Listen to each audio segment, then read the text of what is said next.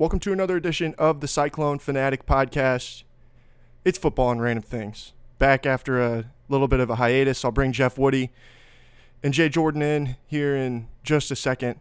A couple housekeeping things here real quick. I thought that this conversation that Jeff and Jay and I had was really good. It started out as we wanted it to be one thing. It kind of turned into something else, and we tackled a lot of different topics. But I thought that it was a really good college football conversation, and just some stuff about the world even as well. It'd been a while since I'd gotten a chance to talk to either one of those guys. So we sat down to do 30 minutes, and we ended up doing over an hour. So I hope that you guys enjoyed that. But first, I want to give a quick shout out to today's Cyclone Fanatic super patron, Josh King. Josh is a longtime Iowa State fan thanks to his parents, who have held season tickets for football and basketball for more than 30 years.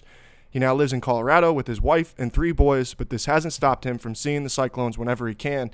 In fact, his 14-year-old son Carter has never seen the men's basketball team lose, including 5 games at Hilton Coliseum, 1 game in Maui, and all the Big 12 tournament games in 2019. Thanks again for your support, Josh. As a reminder, if you're interested in becoming a premium subscriber, check out the incentives, including shout-outs and inside information at CycloneFanatic.com. And I'm telling you guys, this is absolutely worth it. I think that anybody who was on our Zoom call that we did Wednesday night with Skip from the Iowa State football program would agree that it's pretty cool, and we're glad that we're able to give you guys more and more and really be able to expand our product here at Cyclone Fanatic, even though, obviously kind of uncertain times. But thanks for listening.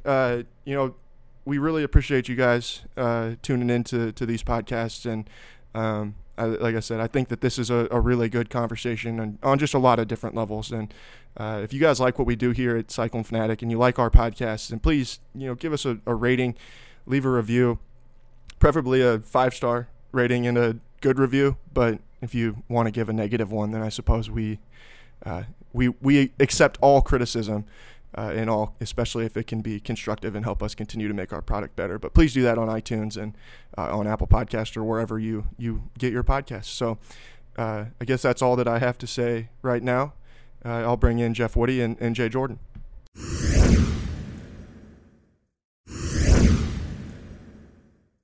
All right, welcome back to Football and Random Things here on the Cyclone Fanatic Podcast Network. I did a little bit of an intro. I didn't tell you guys I'm gonna do an intro, so then I'll bring you guys in after.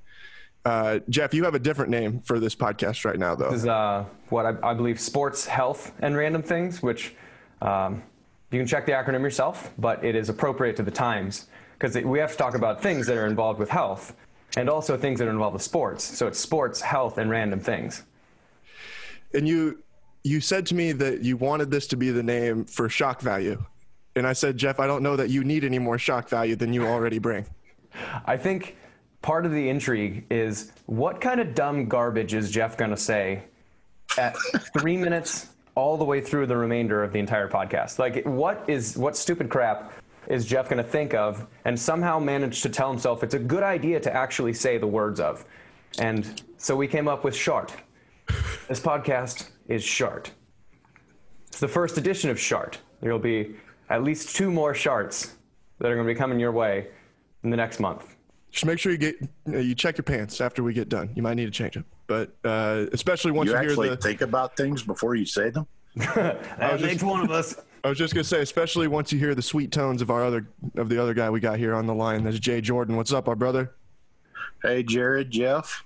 Good to see y'all. Y'all. He's coming from Texas, if you can't tell that. I'm feeling real country today, so you might get some good stuff.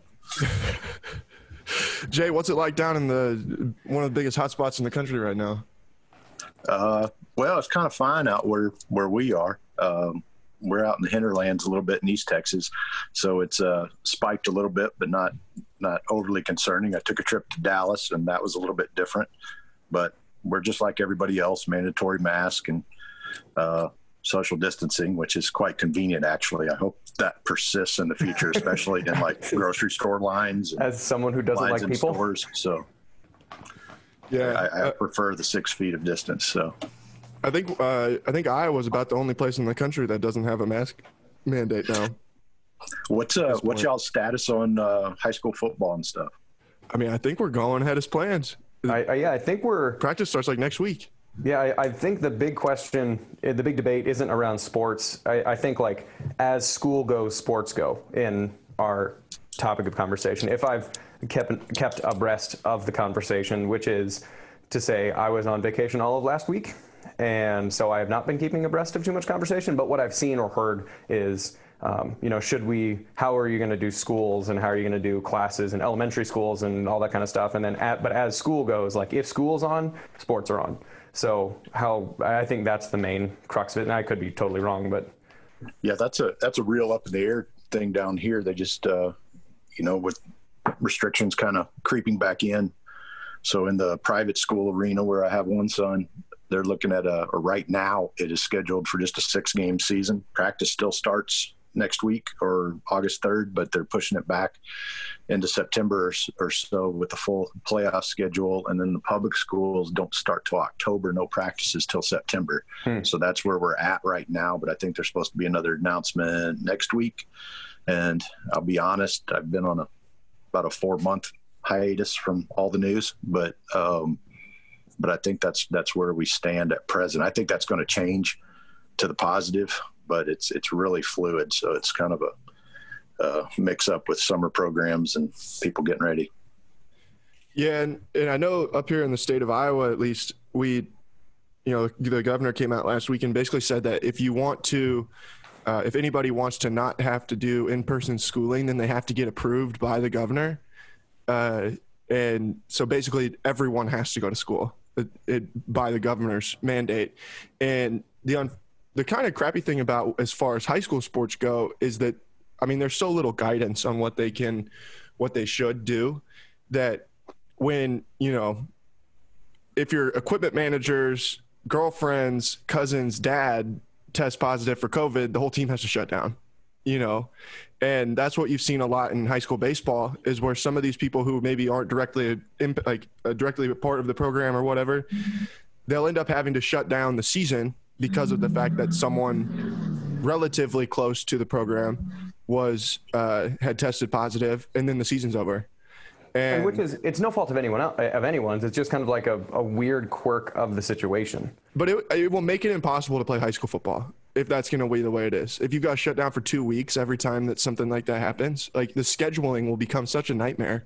How do they keep going? I think that's going to be an issue at all levels, don't you? Yeah, and that's what I'm saying. Like, I feel like if that's what it's going to be, and that's what our thing, worldwide or whatever, countrywide, is it's just the 2 weeks. Every time you got to wait 2 weeks or something like that, the whole team has to wait 2 weeks.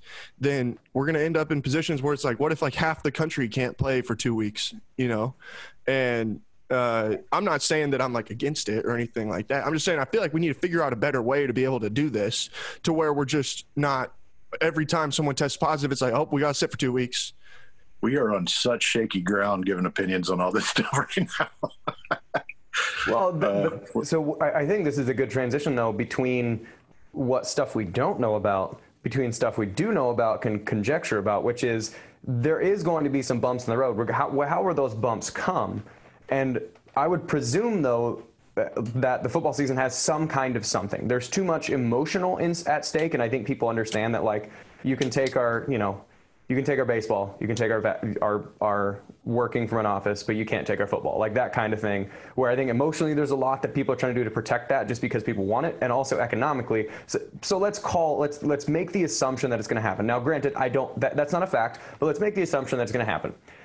But there are inevitably during the course of the season going to be things that there are, someone has a midweek cancellation, or some coaching staff gets sick or something like that, and there has to be some weird tweaked practice schedule. There's already a delayed practice schedule. So I think the thing that we can talk about within the confines of this weird, crazy shit discussion is which type of programs in the Big 12 are suited to deal with that. Because there's not going to be, there's always going to be an asterisk at the end of the season with, this is the year where everything went nuts. But in coming from where my background is, the whole CrossFit space, is one of the things that's fun about the World Championships of CrossFit, the CrossFit Games, is the participants don't know the events until about 30 minutes before the event starts. And there's like 15 of them throughout this week of them having to do stuff, and they get told like, all right, you have to swim to the end of the pier, come back, do 100 burpees, and then run a mile, or some crazy stuff like that you don't have any time to prepare. But the person that comes out on top is the one that they determined is the best to handle all these situations. And the kind of the task, kind of the catchphrase they go with that is unknown and unknowable is prepared for anything. So which one of the Big 12 teams specifically is prepared for the unknown and unknowable? And for the first time in my mind, Iowa State is actually sort of prepared for this. Like we're not necessarily going to get caught off guard because of veteran quarterback, experienced coach, continuity in the coaching staff. Like those three things in my mind are like the glue that's going to hold everything together. Am I out of my mind, Jay, or is that like a reasonable assumption? I'm super happy you brought that up, Jeff. That was kind of where I was thinking about all this stuff too. Is there so many program level dynamics, and in particular head coaching leadership, that play into this type of dynamic? Because let's be honest, football as a game is a pitched battle with many moving parts. Mm-hmm. The practice time and the consistency of that practice time is so vital to the end product on the field and the way you would run a single play, let alone manage an entire game. So when you take some of that out, and certainly for that preparation time, put it on individuals and their individual motivation and preparation, there are certain elements of the game that can get out of phase very quickly. So if it is out of phase, if it is simplified perhaps, so for instance, I think of offensive line play, where receivers run routes, quarterbacks throw to those routes, quarterbacks a little bit different, or running backs run through holes. The offensive line has to work as a team. They have to develop. It's like a dance with five guys getting coordinated. That time and preparation that has been lost or diminished is incredibly vital time. So now we kick to who has held that together the best, who has veteran enough players or motivated enough players to be engaged in that, and which coach has held his program and has adjusted appropriately. And I'm not sure exactly what the proper adjustments are. Do you simplify? Do you try to take advantage by doing some things outside of the box? But which coach has channeled his team and program to be able to handle and jump over as seamlessly as possible that adversity? And I agree with you, Jeff. I think Coach Campbell his organization level is part of what makes him special.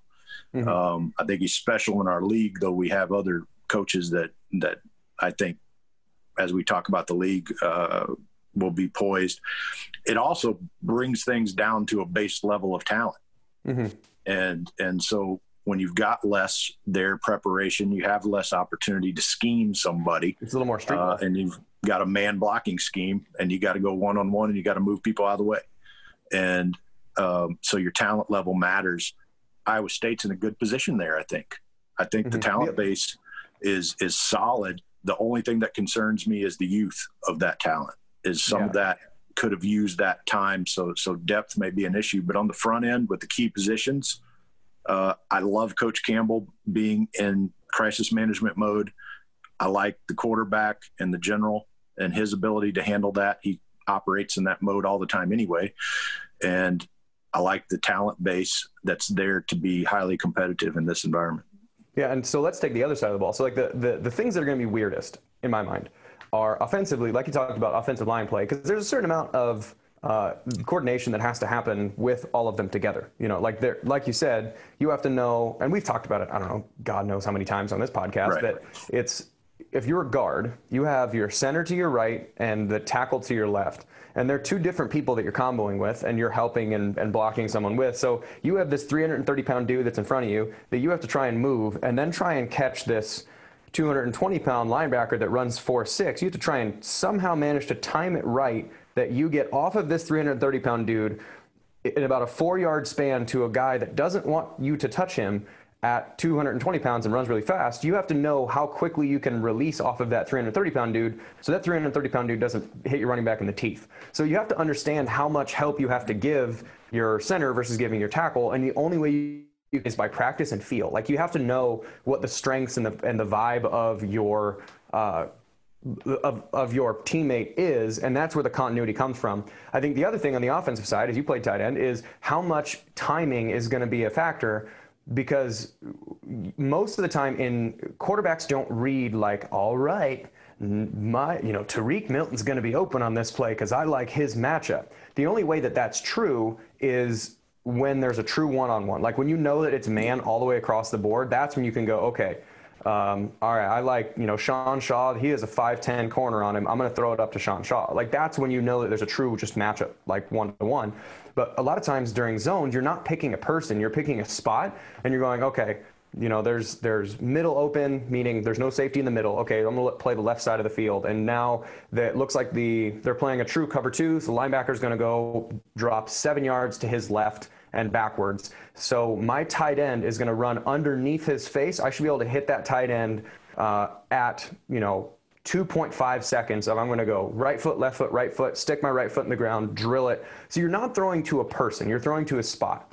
And the quarterback, knowing where he likes things, is going to be a lot easier, because then there are going to be certain restrictions that, coaches can't be around for certain times. But if guys are healthy, Brock can coach these guys on timing. But the things that need to happen on offense are offensive line coordination has to happen with practice time and time. You have to feel that. And then with timing on receivers, the timing on that has to happen. On defense, though, defense is a much more instinctual, reactive position. Yes. But the thing that you cannot replicate is tackling. Like, you can't. It doesn't make sense to try and just do tackling drill after tackling drill after tackling drill. You're going to break a collarbone.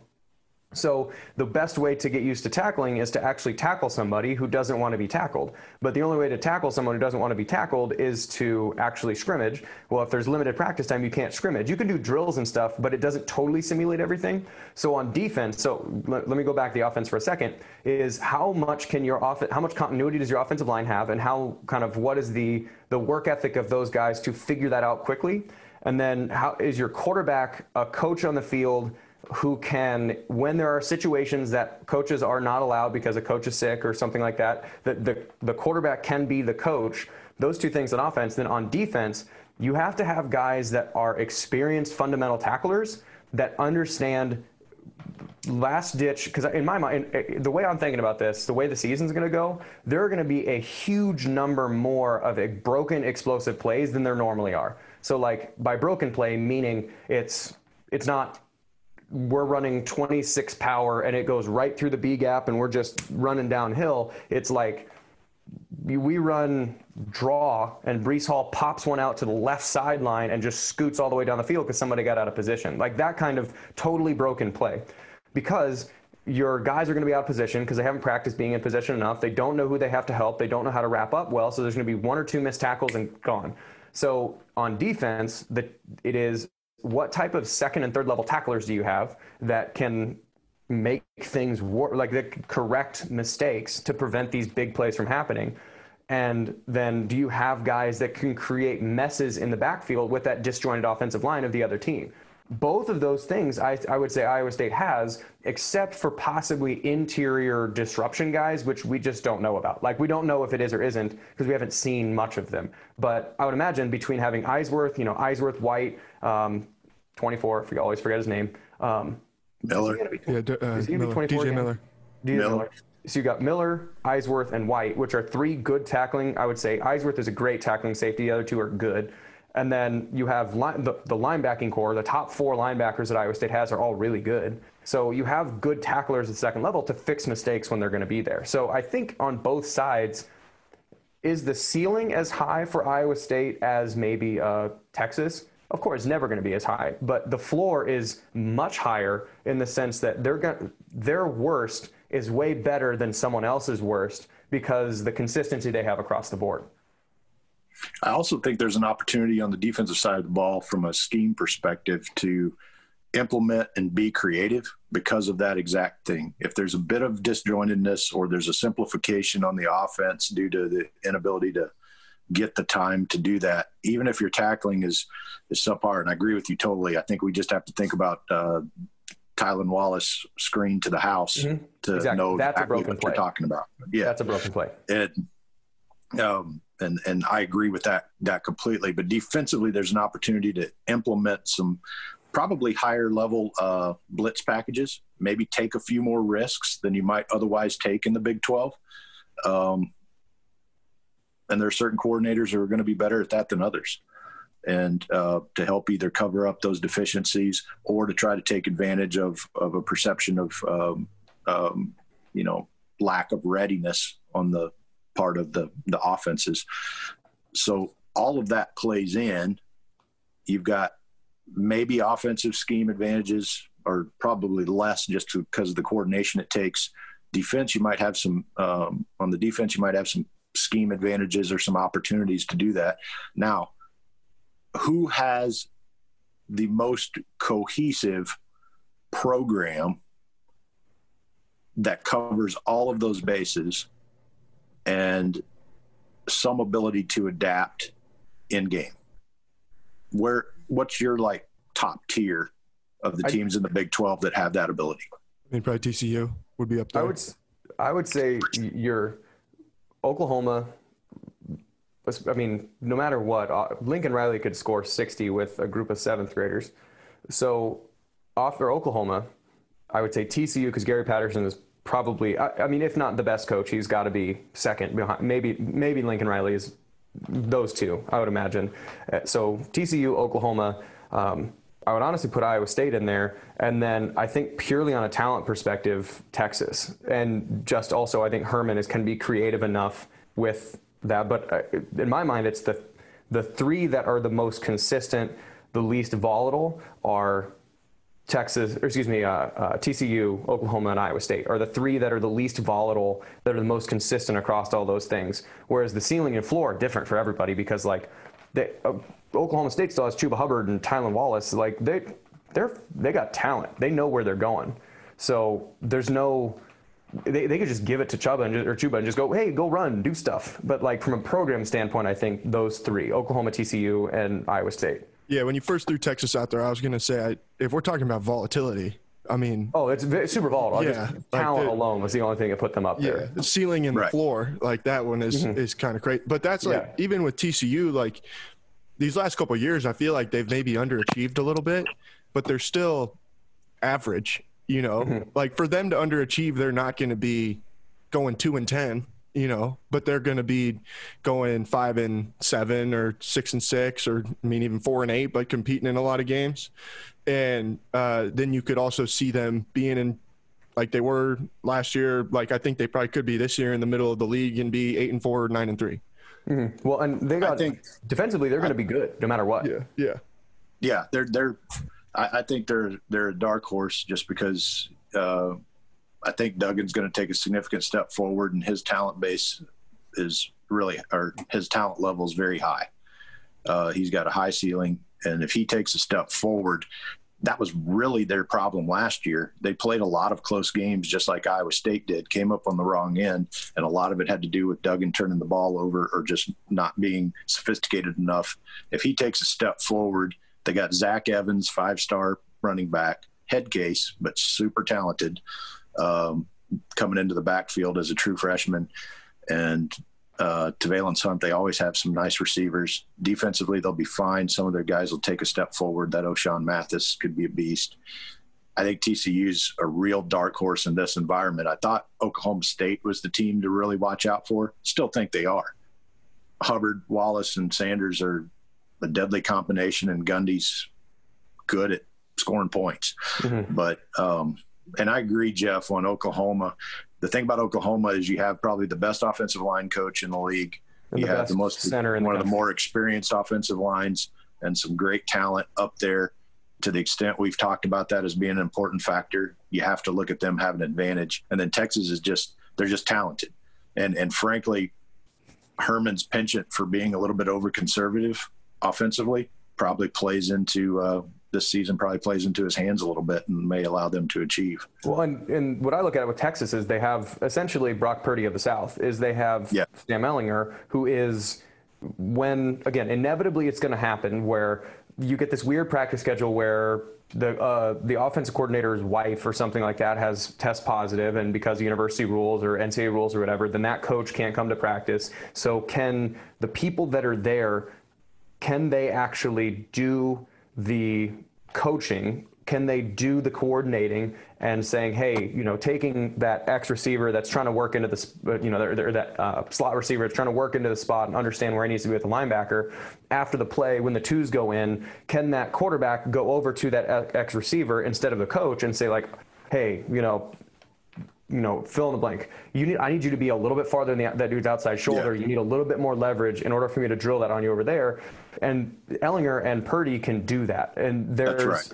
They're the two most experienced, most consistent quarterbacks that have that type of leadership. Then you look at guys like Sanders and Duggan, which are super talented, but not as experienced. So they don't know yet exactly what they like and are probably not super comfortable telling everybody, this is where I need you, this is where I want you. But between Ehlinger and Purdy, they are. Then you look at Oklahoma, they have probably, I don't know, physically the most talented quarterback, but he's a baby. He's never played a college snap, or if he has, it's been like scrub time, but he's never played a college snap, and he's going to have to go out there and understand the speed of everything, and it's just going to be chaos. So that's going to be, I think that might be a little bit of a learning curve, but the thing that Oklahoma has to their advantage is the best center in the country. Like, yes. With the center, and what that does is that lets, just like in the exact same sense that the quarterback on any given time can tell a slot receiver to go, hey, I need you on this dude's outside shoulder. The center is going to be like, hey, after the play, when the twos go in, the ones rotate out, he's going to be like, hey, Tyler, when this thing happens, when that linebacker moves down to this side, this other guard or this other defensive tackle is going to slant over. So this left guard needs you as the right tackle to stay on this longer because we can't help all the way across. So he knows all 5 positions and what defenses are going to do, so he can get them together quicker. And so again, if offensive line coach gets sick or whatever, then he can get everyone together. So I think that's the advantage that Oklahoma has, is they have the quarterback of the offensive line, and I forget the dude's name, but he is an absolute monster at center. So Creed Humphrey. Humphrey. So that's where those programs specifically. And again, that's the only reason why I put Texas on the fringe of that one, is because of Sam Ehlinger, that he can coach from the field. Can I throw something out for you?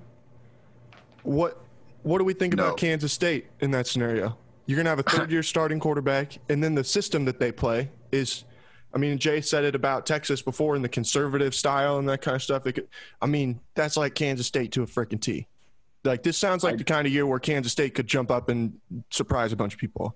I was just going to bring them up, Jared, so I'm glad you jumped me. That type of program, and Kleiman's only in his second year, but I think we saw last year that his program is similar to the one that was there before, very similar to Iowa's. So 2 teams on Iowa State's schedule have teams, schemes, and experience enough to make their very difficult but not quite high above the bar to play against teams elevate. And I think it elevates those teams, makes them a little bit more dangerous, just in the pure physicality with which they play. But I would keep them where in an ordinary season, all things being equal, I think Kansas State is slated for a downturn this year and not to be quite as difficult as they have been or were last year. I think they were the beneficiary of some really good breaks last year. They were the worst team in the country in red zone defense. Horrible. And then they were the best team in the country in third down defense. Absolutely superlative. There's a gap there that they survived and pushed to a good winning schedule. But these circumstances, because the adjustments aren't quite as great, the coordination is drilled in and is a primary factor in what they do. So I agree with you. It's Courtney Messingham's time. Yeah, team mess. My fear with Kansas State, though, is, and the knock is similar in a sense to what Oklahoma State's knock is all the time, which is their offense is we're going to maul you because we have a really patient offense. Our center, our quarterback, our tailback are going to wait for something to open up. Our linemen are going to be this far apart, and they're going to move down the field. And we're going to find someone open. Their defense relies exclusively on fundamentals. They don't do anything on defense. So they don't have any capacity to create pressure creatively. They don't have any capacity to be in a man-to-man position. They're going to play like a cover 2, cover 3 all the time. They're going to play every once in a while 2-man under. That's it. They're never going to do anything fancy, which, one, on the pro side of that, not much to practice. You can just get good at that. But two, if you miss a tackle in that defense, there's no one to help. So it relies on everyone being fundamentally sound. What we talked about last year or not last year, like 20 minutes ago on defense, what are the things that you need to be able to do is clean up on explosive plays because tackling is going to be shoddy, especially for the first half of the season. Well, that defense is based upon everyone being able to tackle.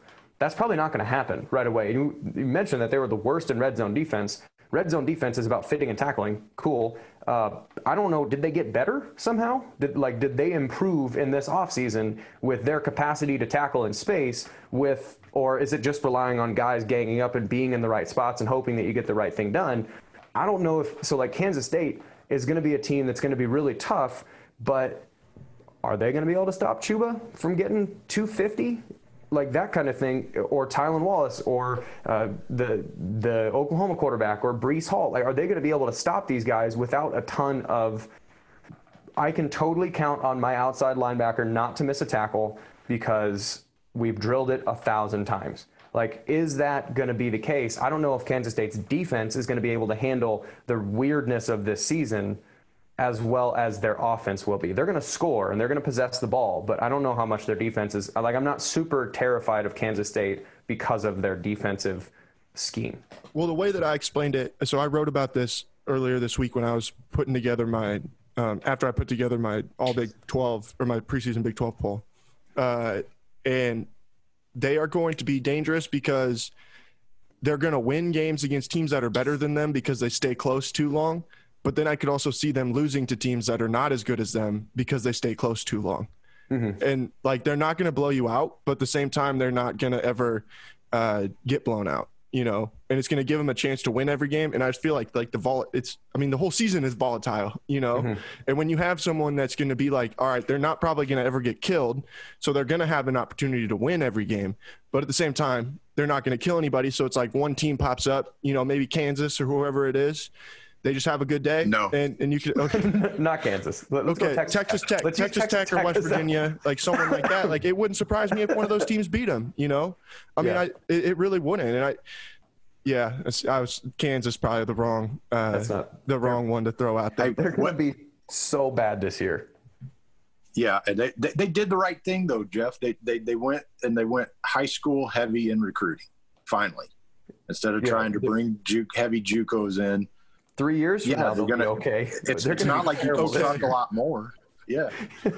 Their goal should be 5-7 in 3 years. Like, that's let's take baby steps here. Let's not shoot for the conference title. That's right. I don't know, man. Les Miles is there to win rings, baby. By the time he's 90. He's got a great hairpiece, though. What do we think about Baylor? I don't know. I mean, they got a new coach. They lost so much on defense.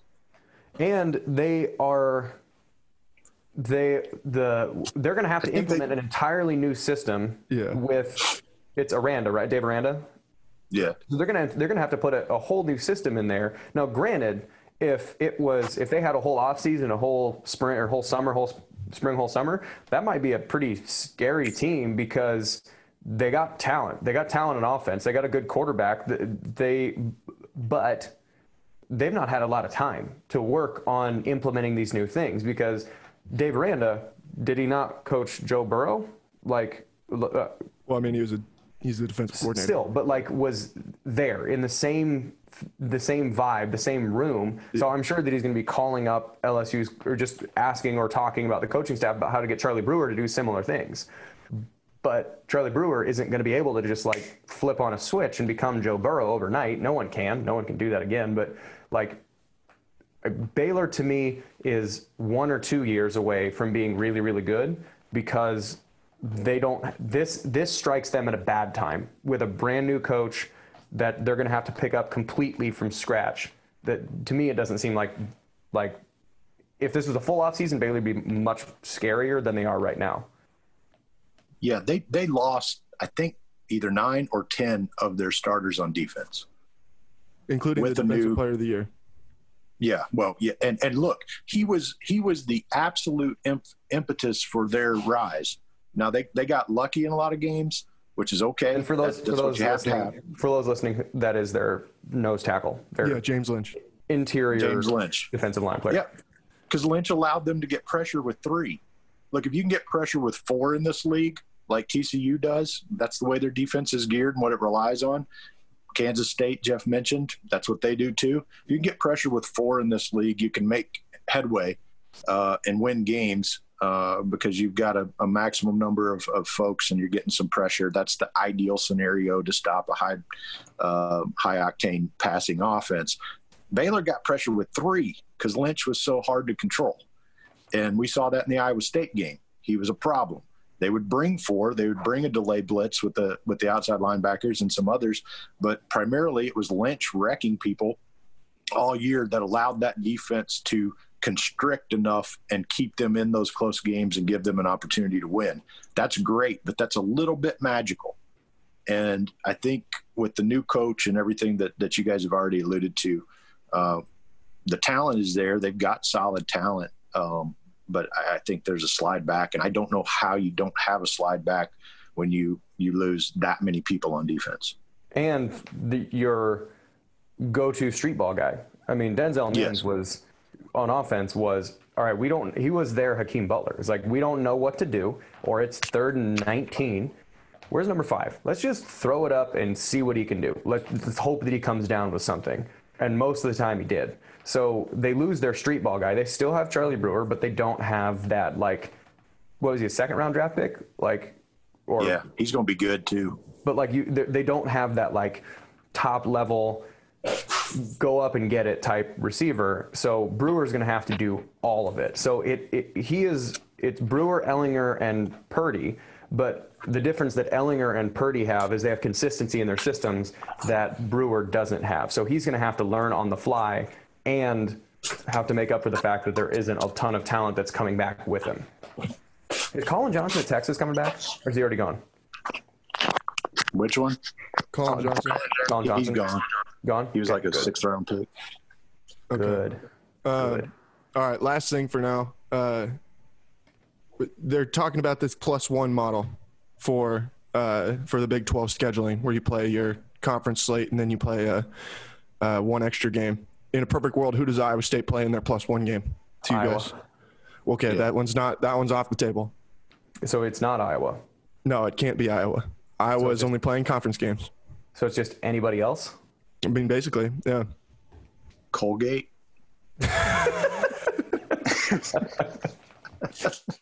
Hampton, get revenge on those SOBs. Oh, yeah, man. There you go. I'm glad that you guys took this seriously. But no, I mean, I think that these smaller schools are going to have to get games. Which one I'd like to see? Yeah, who? Minnesota. Well, okay. Again, that would be nice. I would be all for that. And but they've got that shut down. That's right. This creates a whole different thing to me. And I don't know. You guys can give your opinion on it, but this is why we need someone or a group who controls college football as a whole and not just have all these different conferences doing their own thing.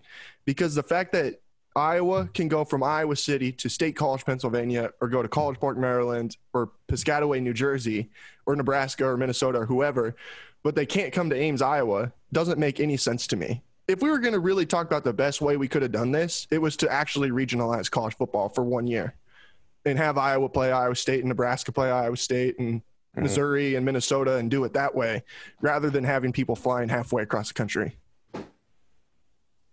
That's a great idea. That's a hell of a theory that Florida's not part of the United States anymore. They don't count. We've been waiting to do that for a really long time. Because Florida's no longer part of the United States. We got 49. You know, we'll pick up Puerto Rico. Let's swap out Florida for Puerto Rico. We have 50 again. It's just not Florida. We no longer want to be defined by Florida man. We don't want that as a stain. It is the skid mark of the United States, Florida. So they're no longer part of it. Then they're the shark of the United States of America. And anybody who's offended by that has clearly never read any news article ever.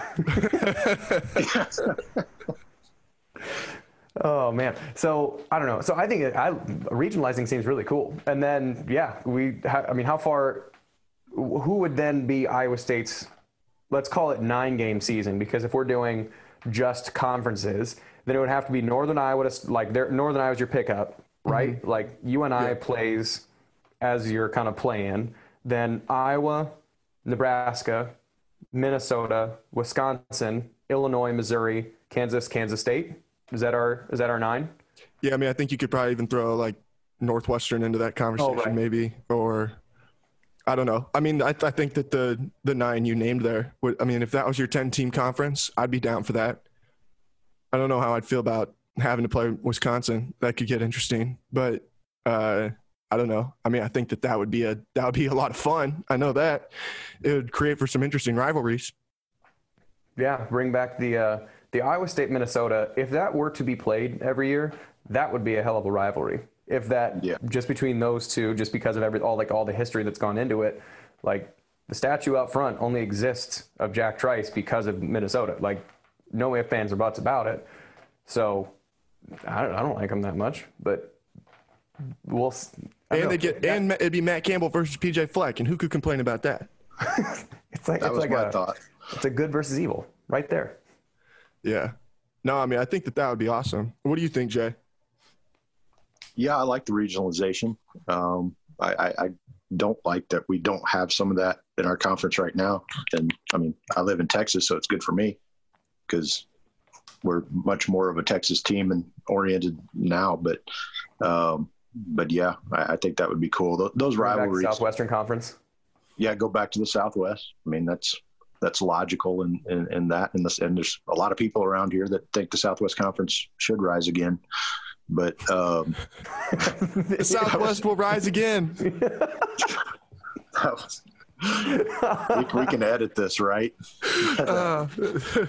Oh man, that is so funny. Anathema to everything I believe. But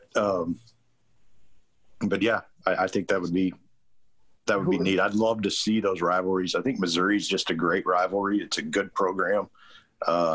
Nebraska's trying to do something, and I'd love to keep them down longer. Jared.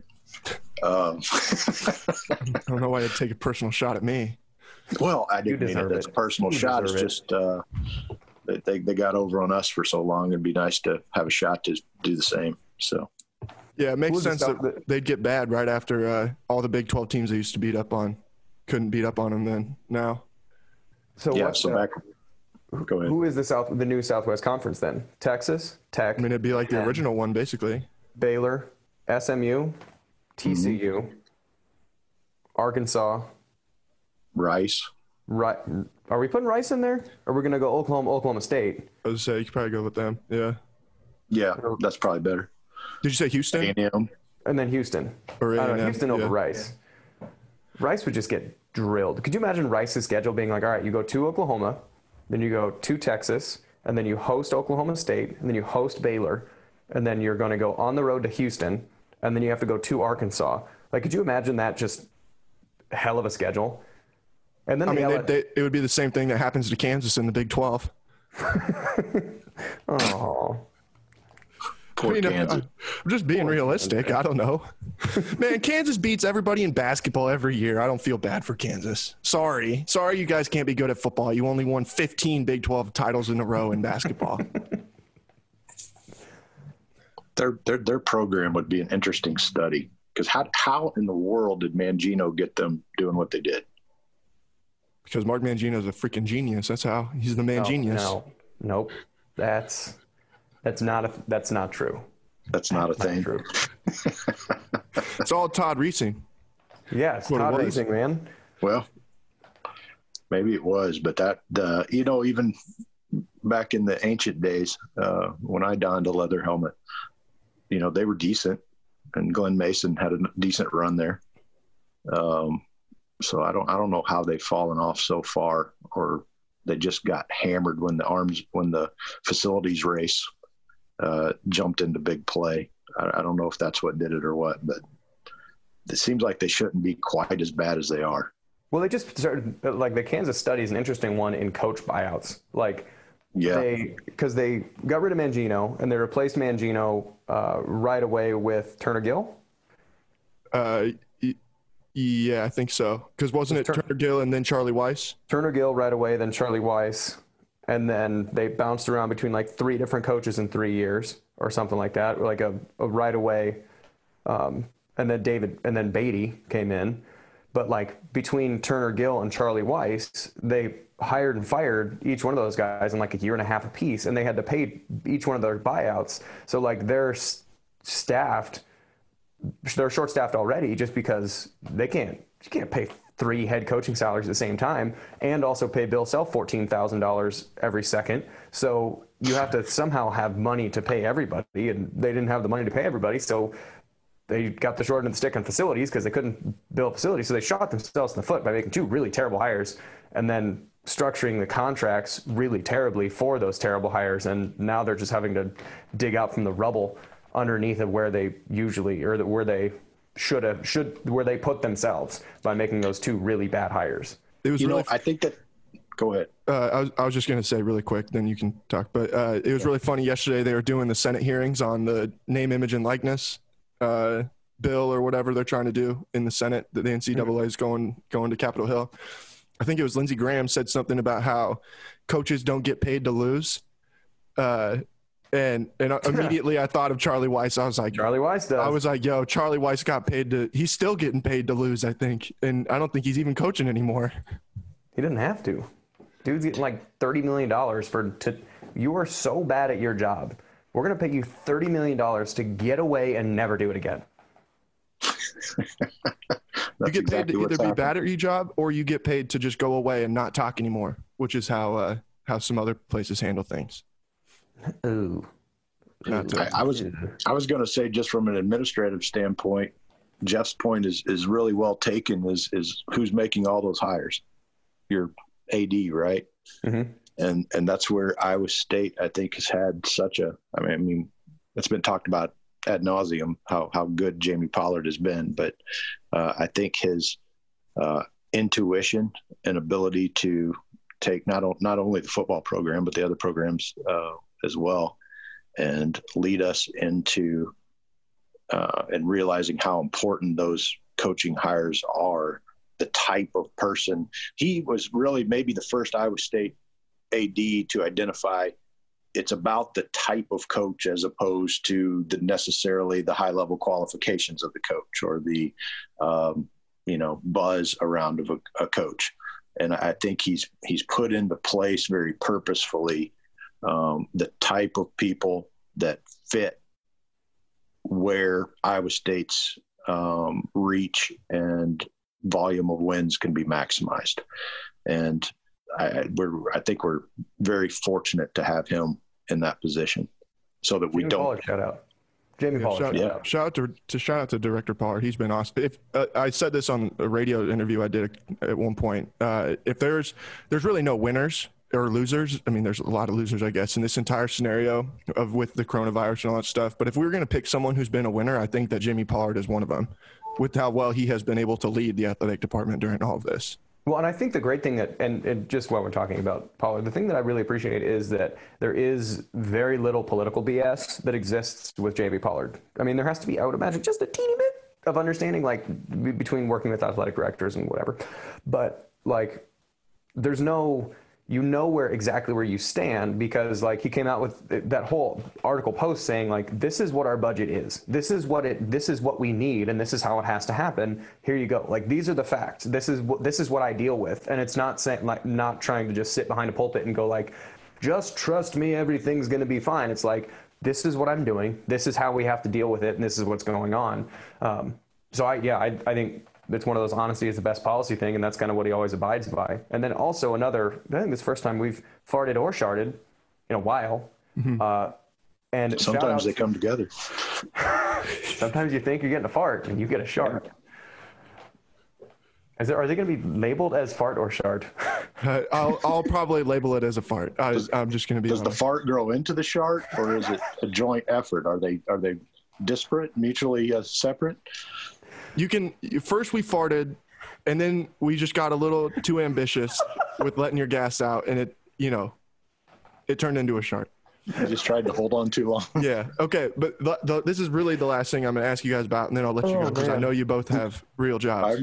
I'm having more fun now. Oh yeah, believe me, I'm having more fun too. But this is the first time I've talked to you guys since everything that's happened at the University of Iowa, and you guys both were people who were in locker rooms. So kind of a two-part question, I guess. But like, were you at all surprised to see this stuff? And then how did you ever see, I don't know, what's the locker room dynamic like, I guess, in your minds, and how do you guys see that as former players coming from scenarios like that? Okay, so first of all, you have to identify that you're talking to two white players. Yeah. I think that matters. Yeah. So coming from that vantage point, there's a couple things that are truths that are unquestioned truths that I think the difficulty in an athletics environment, specifically in football, with dealing with things that are sensitive topics, are that specifically coming from a strength coach, because I think that's where the root of this was, and then it kind of grew out from that, which was like the main issue that was taken was with the treatment from the strength staff towards the players, and then it was kind of included beyond that. And obviously that comes from the top down, but like the main point coming out was the strength staff. So the difficulty so I don't want to say like this isn't necessarily the locker room, but this is the weight room. And like there will be a slight little language thing. So if you're listening like with kids, there's just so you know, like when you are in a strength room, or a weight room, the strength coach's job is to make you uncomfortable. Like it's not to make you like, yes, it's to make you stronger, but it's physical strength is one part of it and mental strength is the other part of it. And so their job is to push you to a point where you don't want to go anymore. And then you realize they're okay in that point, and then you go farther. Like that's the intended goal. So like that's why a lot of times strength coaches, it can get away with a lot more volume, not necessarily what they're saying, but like purely from a volume standpoint, like screaming, like making noise at that level makes people feel uncomfortable. So that type of intensity and that type of presence is their job. So when you are uncomfortable, by pushing back at all towards that goal, that makes you seem like a pussy. And if you are pushing back at all to a strength coach, then you're the one that's in the wrong. Now, that's sort of the vibe that a player gets. So like if I am feeling uncomfortable with what the strength coach is saying, and they're screaming at me and saying, do this more, do this more, do this better, and you say, I can't, or please stop talking to me like that, then you are not receiving their pushing towards being more mentally strong. And again, this is the vibe that's out there. I'm not saying this is the correct way, but this is the vibe that's out there. So if they do say something, you're pretty much expected to take it because it's their job to make you uncomfortable. So it makes sense that this could have gone on for as long as it did, if in fact that was as bad as it was said, where there's smoke, there's fire. So if it's gone on for 15, 18 years, 20 years, or whatever it is, with people saying, look, how was this not reported before, is if I'm told that I'm supposed to accept something from a person who's meant to make me feel uncomfortable, me feeling uncomfortable is their intended goal. So as soon as someone says, again, so let's take it back the other way, if a strength coach says, more specifically, you are being soft, you should try harder, that's a completely acceptable thing. Like that's because it's talking about the state of the person in the action. If the person says you are soft, then that's talking about the person themselves. So if you start talking about the individual, that's when that kind of the coach should not be in that space of talking about the individual as an individual. But sometimes with going for so long unchecked, because again, reframing in the first sense that you are, as a player, are not really allowed to talk back. Where if you, let's say that same thing of you are being soft and you talk back to the coach and say, I'm not being soft, you're being mean, then you are in the wrong in that context. Like in a football context, you can't talk back to a coach like that. So without being able to talk back and get feedback on what you're saying is inappropriate, it makes sense that that could have gone on for so long. So if the things that are being said become racial by that coach trying to make someone feel uncomfortable and no one's able to talk back and say, this is, hey, you're making me feel uncomfortable, then that can foster an environment where that coach feels like what he's saying is okay. Because again, a strength coach is impervious to feedback from a person in them saying, hey, what you said made me feel uncomfortable. Because if they say that, then the player is wrong by being soft, by not being tough enough to handle the criticism of the coach. So I mean, it was a little bit convoluted, but the crux of it is there is a lot of top-down dynamics in a football program that there are some intended pushing.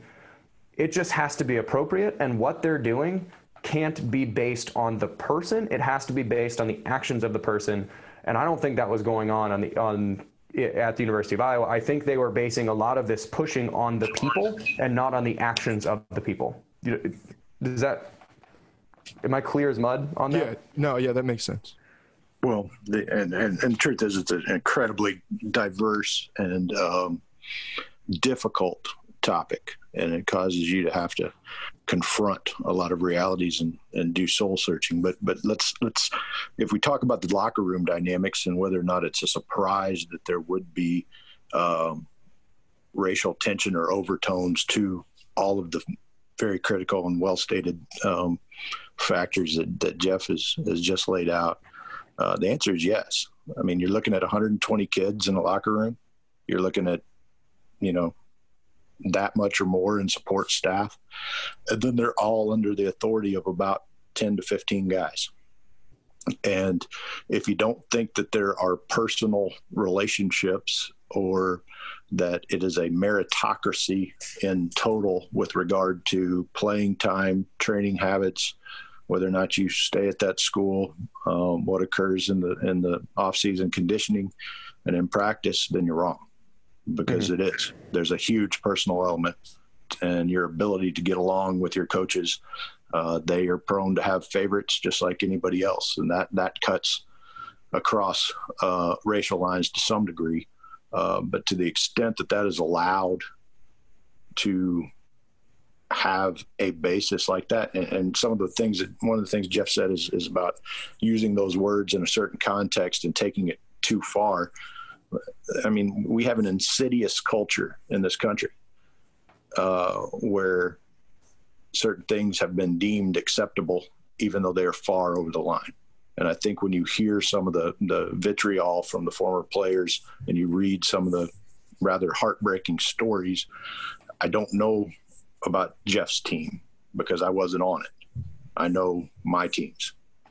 And yeah, they're just things you see. One of the defenses to that for an Iowa fan would be, well, that happens in every program. And I have no doubts because it happens in society. Mm-hmm. It happens at every level. It happens in the workplace. It happens on the streets. And part of what we're trying to deal with is to give voice to those who do not have a voice. And that's what you see. That's why there was such look, this is just me talking. And I'm talking authoritatively about something that I'm not an authority on. But you see a rising up and a crying out and an opportunity to tell a story that is otherwise suppressed, shifted under, made clouded over with a either you don't deserve, you're not in a position to be able to do that. You don't deserve to have that voice. You're too young. You're supposed to do what you're told. And this macho cultural ethic that exists in football and really in all sports that can allow this stuff to grow and fester, even under the nose of an otherwise innocent and perfectly acceptable coach or staff. It happens, but it happens, I think more consciously than unconsciously. And maybe I probably am way out of the limb, so I'll just stay out there because I'm comfortable with it. I'm comfortable with the fact that I was a white player with a lot of black teammates, and that they had experiences where they could relate to the Iowa players. I'm comfortable with that, and I'm ashamed a little bit that I didn't say more. And I didn't go to them and try to understand more. Well, and so I think, that's just kind of where I am on that whole issue. Iowa's has blown up. Could it blow up in other places? Absolutely. But there are dynamics in locker rooms and relations because everybody comes from somewhere else. Nobody's coming, or there are a few people that come from Ames High to Iowa State, but you got kids from Texas, you got kids from Detroit, you got kids from California, and everybody's got a different dynamic. The coaches are all from somewhere else. So everybody brings their own cultural biases and influences in, and then you're supposed to meld that into a team dynamic. How that gets done and what is brought in is a really interesting melting pot, but also prone to this type of dynamic, this type of problem. And it really boils down, in my view, to basic human decency. is respecting each other as teammates, as coach and player, as white, black, as people. And that's oversimplified. How do we do that? I'm not sure. There's a lot of stuff that has to be done, both on a policy level and on a personal level, to deal with that. But it takes a lot of courage to do that. And I'm proud of the players for standing up and saying something. And I think the incremental changes that we're going to see stemming from it will be nothing but an advancement in both football and society. Well, and to take it on the other side of this, one of the cool things is, and one of the cool things that is, I think in my mind, part of this is that a lot of the kind of pushing and functional acting of sports towards this, not just a cultural movement of like a recognition that things are different for black people than they are for white people, like understanding that it's Absolutely. Coming from sports. Because I was a running back at a Division I program. I was one of 2 white dudes in the room, and I came from Southeast Polk High School, which was, I think, 16 black people out of like 1,800 kids. And so I didn't understand a difference in culture. I didn't understand how, lives were different until you get in that room and you're like, this is a different vibe than what I've been used to experiencing. And it opens up the fact that the fear of something different doesn't mean that thing is worse. It just means that thing is different. And so, like, understanding other human beings, it's one of the great things about a locker room, that even though there are cliques, and some of it does go on racial lines, where like the white kids from Iowa hang out with the white kids from Iowa, and the black kids from Texas hang out with the black kids from Texas. But that's more just a shared experience thing. Like that's not a race-based thing, because you get a lot of, mixed race friendships. You still really good friends with a bunch of like my black teammates, just because it's not a race thing at that point, because you get to know the humans. And so like that's one of the cool things about locker rooms, and that's why one of the things that when you see something brought up by a teammate, there is almost universally the teammates get behind that guy and not kind of say, shut up, sit down. There are some people, and we know the people in the locker room, that everyone, white, black, or other, would say, shut up, sit down. Like, you don't deserve to talk. Like, doesn't matter. There are certain individuals where they do that, but like, most people, because you are part of a team, you recognize, like, the thing about football that I think it's not unique to any other sport, but it's the most precise with any other sport, is that you have to completely holistically trust every other human being that is on the field at the same time with your individual safety. Like, if you don't trust your teammates, you are apt to get hurt. And so you have to understand your teammates in depth. You have to understand their person, what drives them, what makes them happy. And if you trust them, if you like them as a human, then it doesn't really matter what you have on top of that. It's just, I trust and like you as a human, therefore we are good to go. So the trust and getting to know someone is at a very intimate level when you're in a locker room, that makes things a unique kind of compartment, like a unique bond that doesn't really happen elsewhere because of how much trust you have. So it's been neat to see that sports has been a driver of this because of how intimately you have to know your teammates. And once you get to know someone intimately, you just realize this person is different because they're from a farm versus being from a city. And this person's different because they're black, and this person's different from you're white. No one's better than the other person. They're just different because of their different experiences, their different attributes. So I don't know, that's been a neat thing for me to see, that sports is on the forefront of pushing this thing forward. So like Pat Mahomes and LeBron James being the ones that are driving it. So we took that from the University of Iowa outside of it, but it's cool to see that sports is kind of the paragon of what needs to happen because of how much everyone intermingles. It's well said. Well said. All right. Thanks, fellas. It's been good stuff. It's been fun talking to you. I haven't talked to either one of you in a long time. That's I deliberate, appreciate Jared. it. Appreciate you guys. I don't like you. You don't like me? That's why we didn't talk for such a long time. Last time I talked to you, I saw you wearing a bright pink bro tank out on the sidewalk. Green. What? Oh, bright green. Yeah. Bright I was walking. I was out for my daily jaunt to go and get my Red Bull. I take a nice little walk, go get my Red Bull, and I all of a sudden get a picture sent to my phone. I don't even remember what you said, but you were basically the paparazzi were out. Yeah. Jeff was wearing a bright green bro tank, taking a picture of me across the street. And I was wearing an Iowa State hat and yellow shoes. So I had red, green, yellow all over the place. You had your head in a phone. I was looking out and about and enjoying the scenery that exists, like looking at the rest of the world. You're too busy enthralled in your phone. I waved. The reason why I sent you a text is because you're too busy hanging out with your cyber friends. Jeff's got the world by the tail right now.